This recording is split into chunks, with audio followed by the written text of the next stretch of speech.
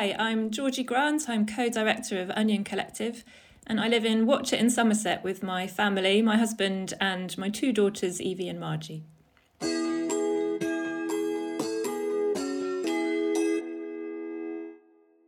You're listening to The Mother of All Solutions, stories from mums as they navigate their return to work, with me, Laura Broderick. So welcome to Mother of All Solutions podcast. It's February 2022 and I'm delighted to be talking to Georgie Grant from The Onion Collective. The Onion Collective, very intriguing name, so we'll pick Georgie's brains a bit more about that. The layers of it, I'm sure, will come out. But the reason I spotted Georgie and Georgie's work through The Onion Collective is because they have a fantastic building, a new building in Somerset in Watchet that has been billed as many things, a kind of community enterprise, an art space. But interestingly for me, it was founded by a group of mothers. So that's really what I want to find out more about from Georgie and to hear the story of her and her collective and what's happened and what's led to this end result of a piece of architecture. So welcome, Georgie. Oh, Laura, it's so lovely to be here. Thank you. Oh no, I'm so excited. I love all this. And when you chance encounter something in the press or social media and then it leads to like a really nice connection. So I'm super excited. So in your little intro segment at the beginning, you introduced yourself, but do you want to just tell us more about you, Georgie, some of your kind of background and your kind of work history and where you live, and then we'll go more into the Onion Collective. So just a little bit about you, tell our listeners. Oh, okay. Thank you. So I moved to Watchet, nearly 20 years ago now. Can you believe it? It's a lovely little coastal town, about an hour from Bristol. And we moved down from London with my family. The Exodus, yeah, exactly. And the idea was to have a family and bring them up in a kind of rural, lovely location. So we got here and it was beautiful and lovely, but I realised that I didn't have any friends, and also that it was very, very quiet. And it took quite a long time to find a group of friends. But when I did, the friends that I found were amazing, powerful, fierce, creative. And we used to meet every Thursday in the pub as girls' night. And our conversations were about Watchet often, and about what could happen and how there was nothing for teenagers and how what should be happening. And there were these plans to build flats on the quayside. And we talk about that a lot. Like, oh no, it's just going to be second homes and it'll be the death of Watchet. Yeah. And we just kept. I think what happened was we just talked about it over and over and over again, and then at one pub night, one of my co-directors, Jess, leaned over and went, "Georgie, will you stay later at the end? I've got an idea." Big ideas coming. And then and then she's like, "Let's just set up a company and let's do something and let's do it ourselves. Like, why not? Like, let's just do it." So I'm gonna. Before we delve into the real crux of the big idea and what came next, I'm going to rewind a weeny bit because you've moved somewhere new. As you say, you didn't know people, and that was one of the things that you were not so happy with in your new place. You mentioned you got to meet this group of mums and you were talking about lack of facilities for teenagers, you mentioned. How old were your kids at that time? Were they teenagers then or were they much younger at that point? Really, I had no friends until I had my first baby, Evie. So she's 16 now. It was, I really met women through antenatal classes and the mothering classes. And that was really my entry point into finding like-minded women in Watchet that I could be friends with, and their partners, of course. But Ian was teaching in a school in Taunton. And I had a kind of part-time communications job for the local. So Watchet's nestled between Exmoor National Park and the Quantock Hills area of outstanding natural beauty. So they're two protected landscapes. So I was a comms officer for the Quantocks. And it was a lovely, lovely, lovely job, but not very social because it was very rural in the middle of nowhere.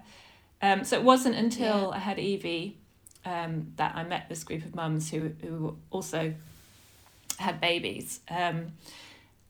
So that was how the girls' night ended up. That was my first. Yeah. Gosh, so long ago now. But that was my first foray back to the pub after a newborn. Oh, wow. I know. So this, I'm just getting in the mood, because, it's not as if we go out in the same way because of the pandemic at the minute. So I'm like thinking back to exactly, pubs and pub nights and deep thoughts. And even I'm sure some people listening who had their babies in the pandemic are like, I didn't get that kind of connection of, pure antenatal meetings. Yes. And anyhow, so sorry, I'm not going to dwell on that though, but I'm just trying to sort of set the scene of it. So your children are young, but you're already talking about and thinking about the future for your children. And so it was okay, exactly. So it was what's going to happen when they hit teenage years. Like actually, there's because there were quite a few baby and toddler groups. That side of it's all right. Partly okay. because it doesn't take much. You just want a coffee and a piece of cake and a chat, right? And you're and a big room with some toys. It's in relatively it. Yeah. easy, but teenagers totally different. So yes, it was trying to think about, I guess, establishing a future that would be the kind of future that we wanted our kids to grow into. Yeah, no, it's really great because often, I mean, I've probably not been as forward thinking as that, but if I have, it's been like, will she be safe, or will she, the traditional things that you think about rather than the facilities of the place. So no, it's really refreshing. So we'll now take the listeners back to the pub because I did a little rewind, and your co-director, well, obviously you weren't co-directors then, you were just friends then, asked you to stay late in the pub. And what did she present to you as this big idea? What was the... Well, we were aware of businesses that were things like development trusts that you could, like a housing development trust, that you could, essentially a non-profit that you could form and then apply for funding to kind of kickstart it. And as long as it had social purpose, you could get funding. So she talked that all through. And it's and bearing in mind, I this is like 20 years ago, I didn't have a huge amount of confidence, so it felt like quite an extraordinary idea. And I was so over the moon to be asked, like, are you sure? Yeah. And what's her background? Did she done anything equivalent before, or was this a leap of... So Jess and her sister Naomi grew up in the local zoo. So there's a zoo in Watchet called... I know, right? If you grow up in a zoo, literally you believe you can do anything. I'm speechless, and it doesn't happen often. I am. So their parents set up a zoo in a local... so it was a BBC transmitter station that emitted a lot of heat. So they turned the kind of excess heat from the transmitter station into a reptile house. And and then I guess that sense of like anything is possible is really just in their blood. Jess, and they're also very, very bright women. So Jess went off and got a first from Oxford, and Naomi ran the zoo while Jess was doing this. And then in their 20s, they set up a skate park in Minehead. So they managed to get funding from the government to set up youth centres. And they did it. And they did it without any experience. So this pair are pretty formidable. And they just... Yeah, and they're local, right? Yeah, they're like this. Yeah. They've both been away, but they both came back to have families in Watchet. But they knew, I suppose what I was getting at wasn't so much the local and, any sort of connotations. It was more that like they knew that area, right? Whereas you were still probably quite new and you had thoughts on it. Yes. But it was from a exactly. I didn't grow up there. I bought kind of outsider. I was the outside. Although you have to have a granny in the graveyard in this town to be properly local, right, okay. So it takes a while. So we set up a community interest company and had many hilarious conversations about what we would call it. Okay. So the idea was not to be a kind of development trust because it just sounded so boring to us. So we wanted to emulate something that was, the collective is easy. We wanted to be a collective. Yeah. Love the idea of the kind of slightly socialist, non-hierarchical, radical undertones of collective. Just feels right. And then onion. It's a good word. It's a nice word. And it's the kind of word that I think we need for the future, actually. Collectivity is the future.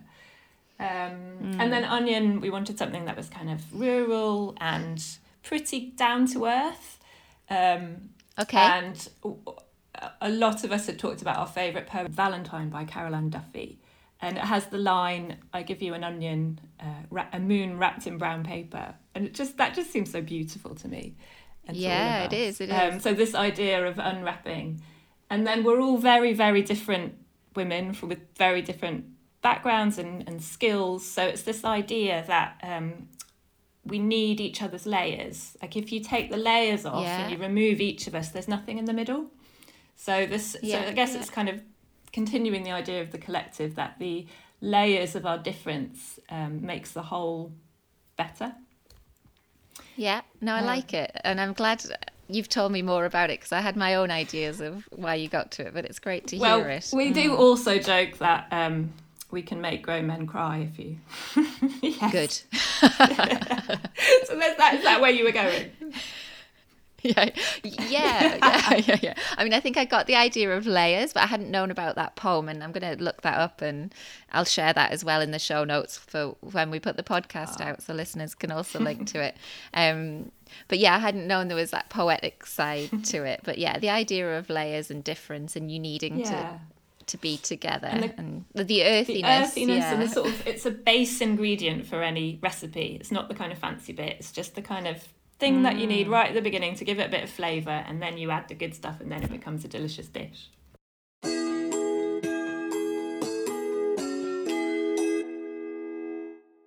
So you got your community interest company, is that correct? Yeah, and you got a name, and you had a few more people in your small collective at this point? So Rachel also joined. So at the moment we're Naomi, who ran Tropicaria, Jess, who was in Oxford, she worked in economics, so she's like the brains.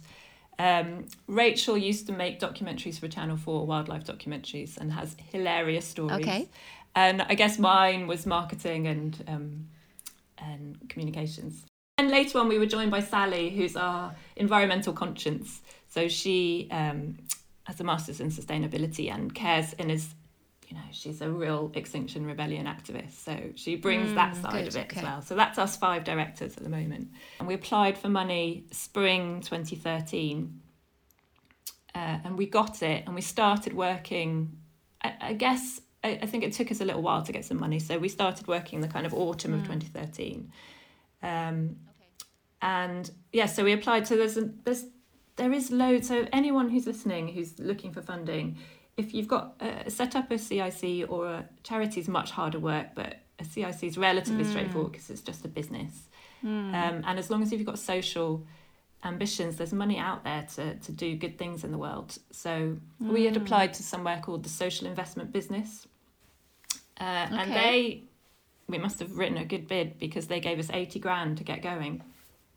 Nice, yeah. So that was good. So that was to pay for public consultations, architects' plans, everything that we'd need to get through to planning. Except, of course, that's nowhere near enough money to get through to planning. So it just started itself. And then we set off doing about 6 months worth of community consultations, which was eye-opening and fascinating and extraordinary. Because people, they knew us, but not that well, and not everybody knew us. There's sort of certain people that knew, what a community's like. You have circles of friends and groups of people. Someone knows the church groups, and somebody knows the business groups, and Exactly. So we went to all of these groups, and we held these meetings that we call visioning, where we just said to everyone, what does Watch It need? And then the idea of the visioning is that everybody speaks. So you go around, it's a bit like a sharing circle. So everybody says what they think. And it was just really interesting because literally for every meeting, the first 15 minutes was, with all due respect, we've heard this all before. You might as well pack up and go home. Nothing ever changes. Thank you for getting us all together here, but I just, I think you should be aware that this is not a game you can win. We were like, okay, thank you for letting us know. That's interesting. And then once that... This is when the onion crying connotation comes in, right? This is like, you haven't met us yet. So then after about 15 minutes, someone would say, on the other hand, it would be really amazing if this happened, or like, I'd really love to see that. And this is what really needs to happen, and watch it.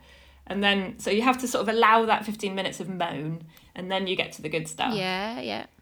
So we had that conversation over and over and over and over and over and over for about, we did at least 10 workshops with about 30 people in. And we did a whole load of comment cards and videos and surveys. And then we went away for the weekend together in a really nice hotel. And we laid out all of this data across the room. And then we had this whole really lovely process of pulling out what everyone had said into groups and grouping it. Okay, that's that.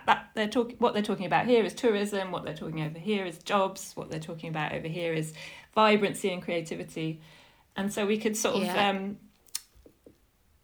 put it into, I guess, weight it, essentially. The more people said something. Structure it. The more people said something, the more it went to the top. And it was, the results, I guess, were obvious, but not rocket science, but it was just really good to have that kind of validity and legitimacy of this is what people are saying. And it also connects you to it, even if you probably anticipated a lot of it. It kind of roots you into that, doesn't it? So you're talking about it more, you're reading it, you're hearing it from different generations. And I assume young people were part of that. The youth clubs, process. They were amazing. Youth club bit I loved because I went in and in my middle class way, and all these teenagers. So there was a group of kids like really bashing a ball against the wall really aggressively, and there was a girl playing really explicit rap really loudly, and there was some kids pulling apart an engine. And I was thinking, oh God, I'm not going to be able to do this. And then the youth worker came, and she was amazing. And she was like, right, everyone, come on, we're going to talk to Georgie. And they just stopped what they were doing and gathered round and sort of turned into children again. And so like, oh, they are really young. And so we were talking about Watch It, and I was saying, what do you like about it? And they were like, can I swear? No. Just do a version of a swear word that isn't a swear word. They're like no, a childish version. It's really bad. Okay, good. We'll keep that in. And they were talking about how they hated it, apart from this youth worker who they loved. And then I explained what we were doing and how we wanted to get them more involved in Watch It Life. And then they were just like, oh yeah, I want to do loads of stuff like that. I want to, when there's an old person dying, I want to hold their hand, and I know. Oh my goodness! And I want to be the one. I want to cook, be the one that helps cook meals for people. And like, before you knew it, we'd covered this piece of paper and all their ideas about how they wanted to get involved and watch it. And one of the girls that were there, it was the girl that was listening to this to this rap music.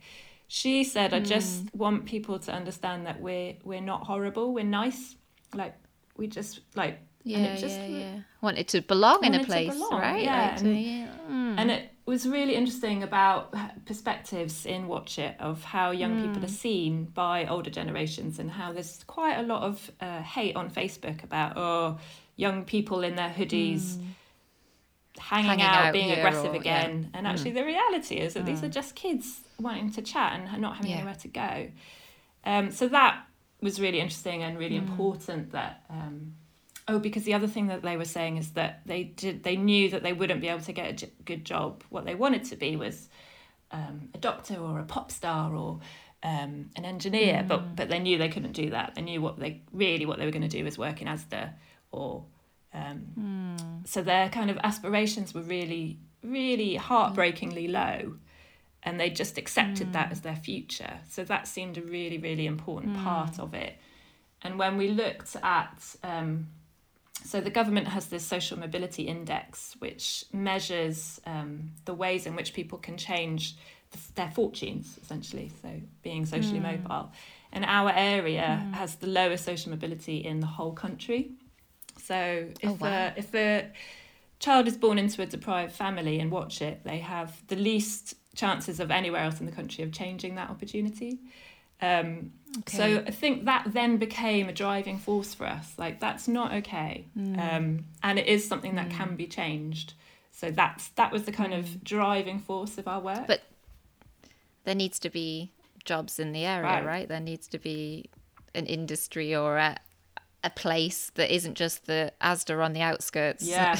you know? Yeah. Okay. So I think that's when we started to understand that it's never going to be one solution that solves this, that it's actually a whole ecology of opportunity that needs to be created.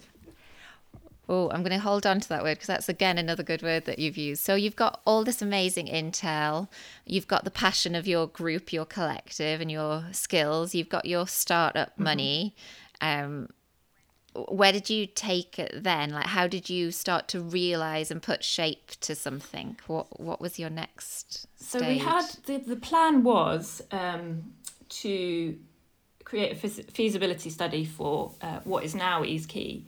But because we'd had these town-wide consultations, what we ended up with was a kind of master plan for the whole town. Okay. Because ambitious. Yeah. So one of the top things that came up was jobs. In fact, I think that was number one, like you say. There's not enough jobs and opportunities. Okay. And then number two was about bringing visitors in. So tourism and building the economy that way. So do people often, because I don't know this bit of Somerset, I'm reading the Salt Path, so I know there's like the coastal walk, but you know, is Watch It almost in between some of the key totally in between parts you drive of that? Okay. Normally people drive straight past on the way to Devon or Cornwall, so we're coastal Somerset. If you know, I guess Weston-super-Mare, it's on that kind of stretch. Seen it on a map. Yeah. So it's kind of wild. The sea's a little bit brown, but what that means is there's hardly any development. So it's unbelievably beautiful. Okay. It's kind of wild and rugged and gorgeous, but not your kind of Cornwall blue sea up in Spade place. So it's more about walking and air and nature.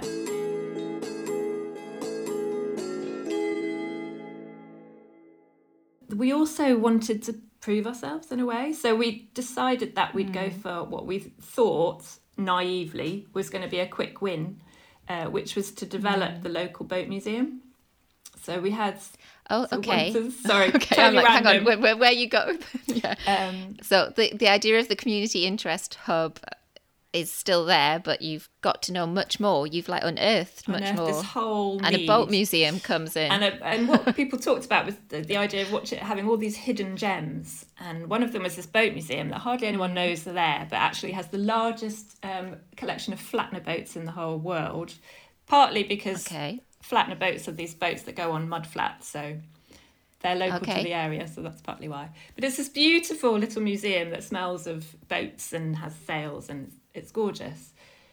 So we started by developing that building and building a tourist office on it and employing a tourist officer. So that now runs as the kind of Watch It visitor centre.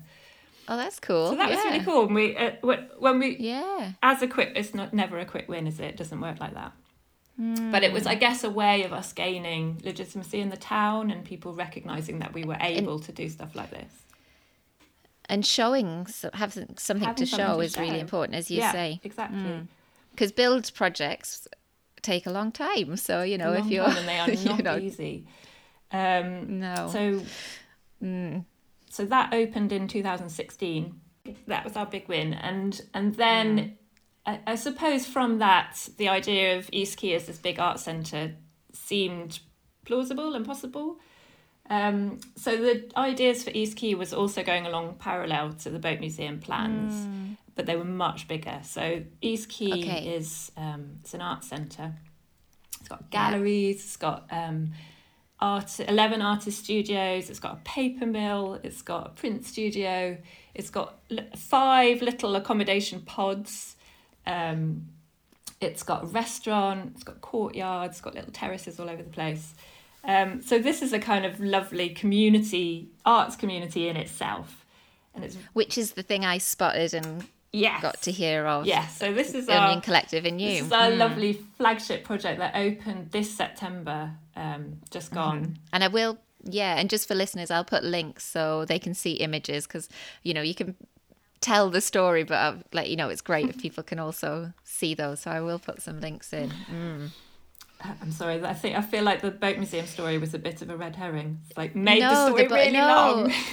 No. I think it's fantastic because I think obviously I came to hear of the Onion Collective through the East Quay development and the community space. But hearing the story of you as the mothers working in a town and developing things for a town based on what the community was telling you is so, like, I don't know what the word is, inspiring, really. So I think, just hearing how you did it and hearing how you, like, you know, lots of people have nice ideas, but making them a reality is something different, right? You guys obviously kept the pace. Yes. And did you still, I'm going off on a tangent, but did you still feel that driving force of, like, friendship and motherhood was still very much a part of that? So I mean, I guess we really got to know each other in a way that often friends don't. So we really are super aware of each other's strengths and weaknesses, and I guess all humans are part wonderful, part slightly irritating. Oh yeah. And that's just the way it is, right? And as normally as friends, you just get to see the wonderful part and you can ignore the irritating. But work colleagues, you can't. You have to see it, accept it, acknowledge it, move on. So we've had to go through that journey of really understanding each other and being okay with the stuff that we're not so good at and balancing. Like, luckily, I think that's part of the thing about being a collective where we're all really different, is that we're all good at different things and we're all bad at different things, and then that makes the whole stronger. And I also made that was what I was hoping you were going to say, because I think that's, you know, really strong message about motherhood and friendships and a time in your life. So I think that's really strong. But what I'd assumed, because the East Quay development is quite arts based, I thought you were going to say, oh, we're a collective of artist mothers. Like, I thought that was, whereas actually I'm sure you've got interests, but actually your backgrounds are much broader. I had no idea you were going to say your, like, co-director used to live in a zoo, you know? I mean, so, you know, I think actually I'm very interested in the arts, and there are artistic motherhood groups that I've also come to learn about and see their work online, and that's equally as fascinating. But the fact that actually your narrative together as a group is different again is really interesting to take some of those layers off and learn about. And you don't all have to be the same, which, you know, sometimes you feel like, oh, you know, these are the women that do this, or the women that do that, or that's their skill set, or they're the ones that, you know about books, or they're the ones that, you know, make money. Whereas actually you guys have got this whole mix just come together. Exactly. Yeah, I think we need more of that. Your end result building obviously took a number of years, a number of different stages. And as I say, I'll link the show notes. But you worked with different architects, didn't you, to realise that vision?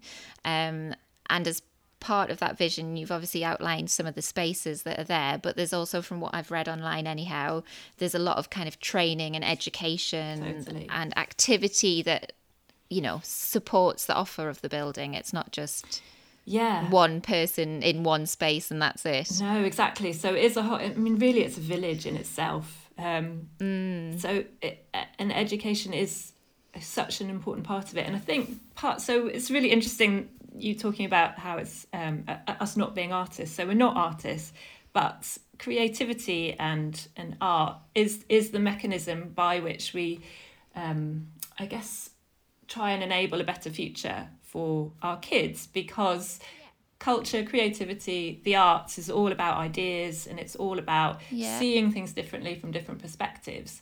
So if we can enable that kind of energy in our building, and we can support artistic businesses, and we can help kids, bring kids in and do art education differently, and we can bring people in and have events. And so art is kind of the mechanism, and the building is the kind of physical manifestation. But really what we've got in East Quay is a kind of philosophy for bringing people together and making towns strong, and imagining the kind of future that you want in your town. So it's sort of a kind of physical manifestation of or a manifesto of how communities can come together and imagine something together. Yeah, and you talked about that aspiration for young people, so that having those spaces that they can be part of and see. And yeah, I suppose my point about you not being artist mothers is you can imagine, negative press say whilst you were developing this, they just selfishly want to put their own printmaking studio in. It's not that though, is it? No. I mean, this is genuinely rooted in what you have researched. Yes. And I mean, we did have all of that negative press, arty-farty nonsense, but it's so we had to deal with all of that as well, because it's so interesting, isn't it? When we began the journey 8 years ago, we thought community was this lovely utopian beautiful thing, and actually people are people, and people have differences of opinions, and people are quite tribal, and the idea of women having the audacity of thinking that they could do this was difficult for a few people, and change, and who did we think we are? We got accused of being arrogant. It's not that easy being a collective of women bringing massive change to a small coastal town.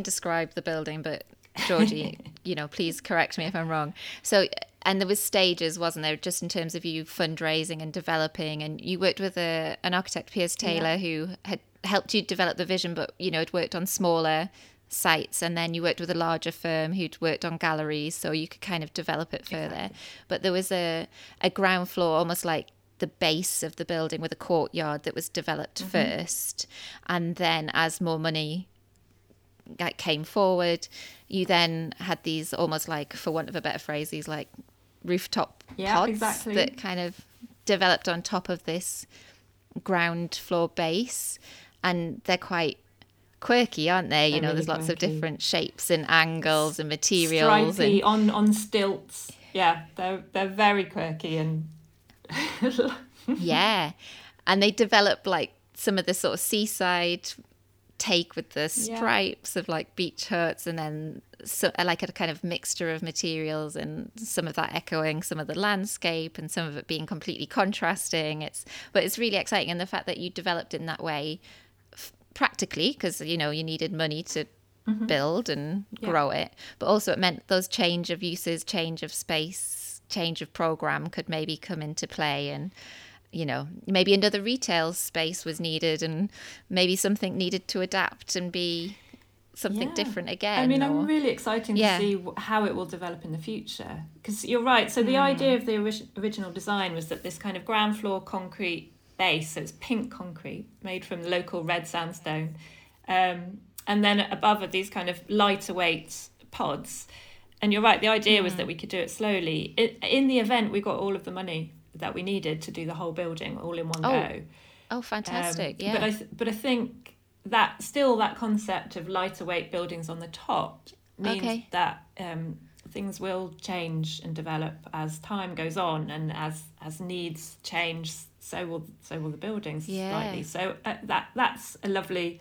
Hopefully, it will always adapt into what it needs to be, and I just sort of can't wait till the artists really bed in and grow creepers up the walls and splash paint on the concrete. Yeah, and you've got a mural being developed at the minute. I saw online, and by a graffiti artist and a bunch of kids from the local school. So they're in the middle of painting one of the accommodation pods at the moment. That's the kind of thing that you really want to see happen. That's really good. And what's been the reaction? Obviously, I've seen it in architectural press, but what's been the local reaction? Like how now they've seen it? It was so interesting because. So we do a kind of resident survey, so we know that it's about 10 to 13% of people really don't want this, but and about 60% of people love it, and then there's the bit in the middle don't really care. So of the people that really don't like it, they were the ones we were trying to bring round. And more often than not, once people come into the space and they feel it and they experience it for real, they get it. So it's one of those buildings where you've just got to experience it to understand it. So still any negativity that we get in the community tends to be from people that haven't been yet. So we'll just get everyone in and get them to feel the kind of warmth and some free food and get them in. Yeah. I mean, I think that's the thing. Until people can experience it, it's often hard.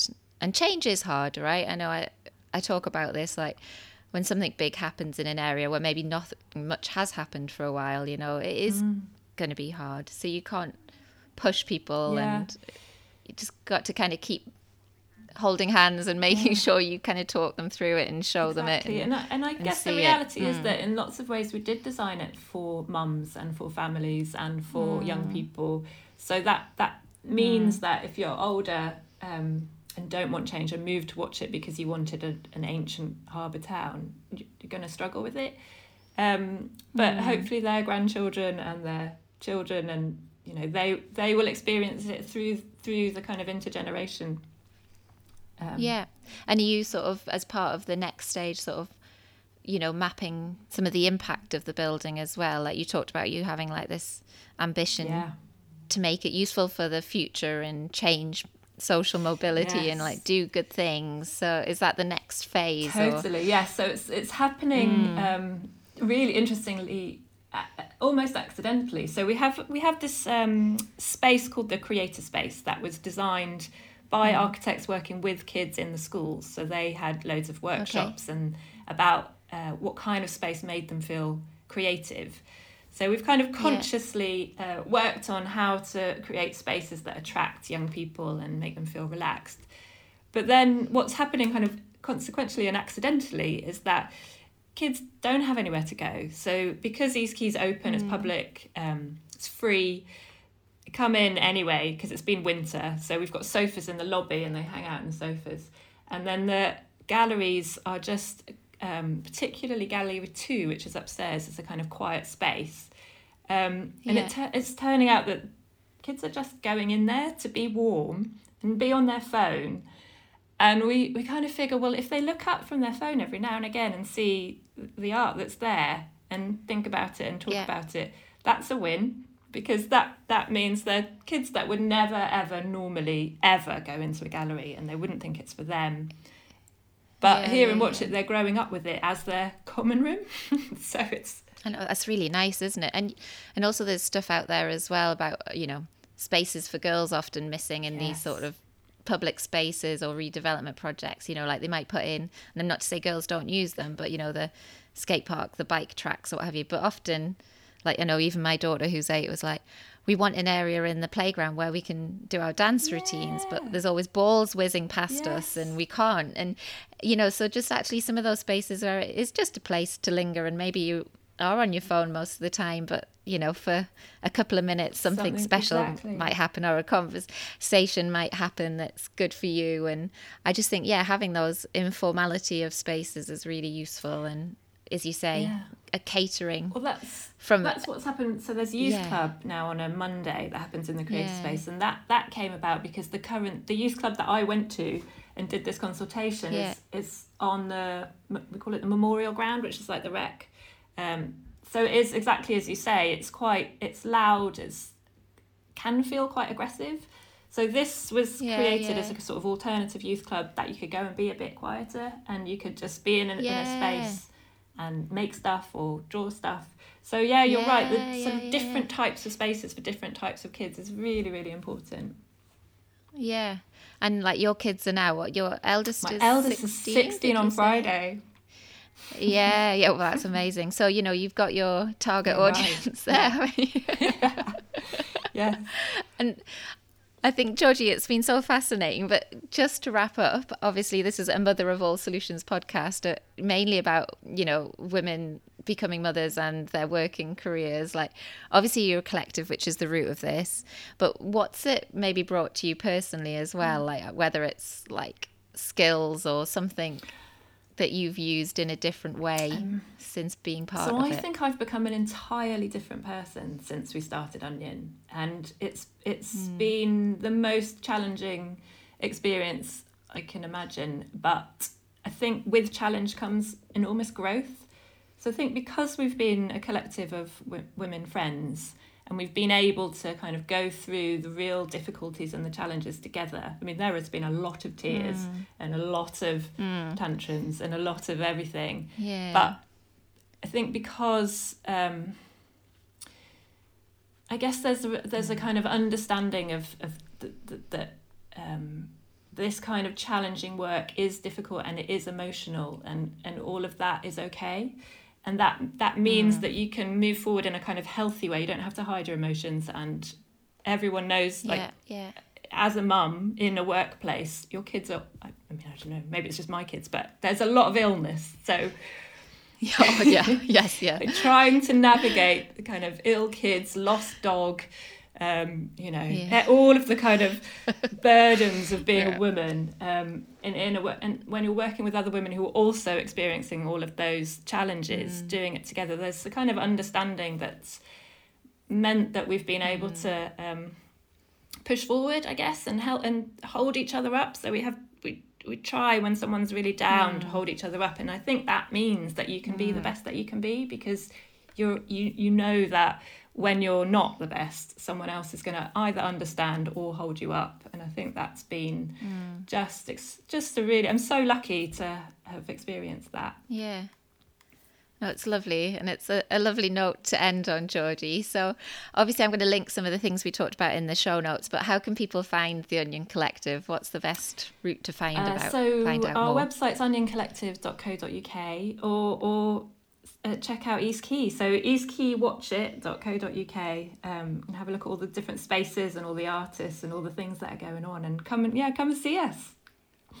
Yeah, and you're on Instagram and Twitter as well, aren't you? Instagram. So anything East Quay. So probably East Quay's maybe the best place. So East Quay Watch It is Facebook, Twitter, Instagram.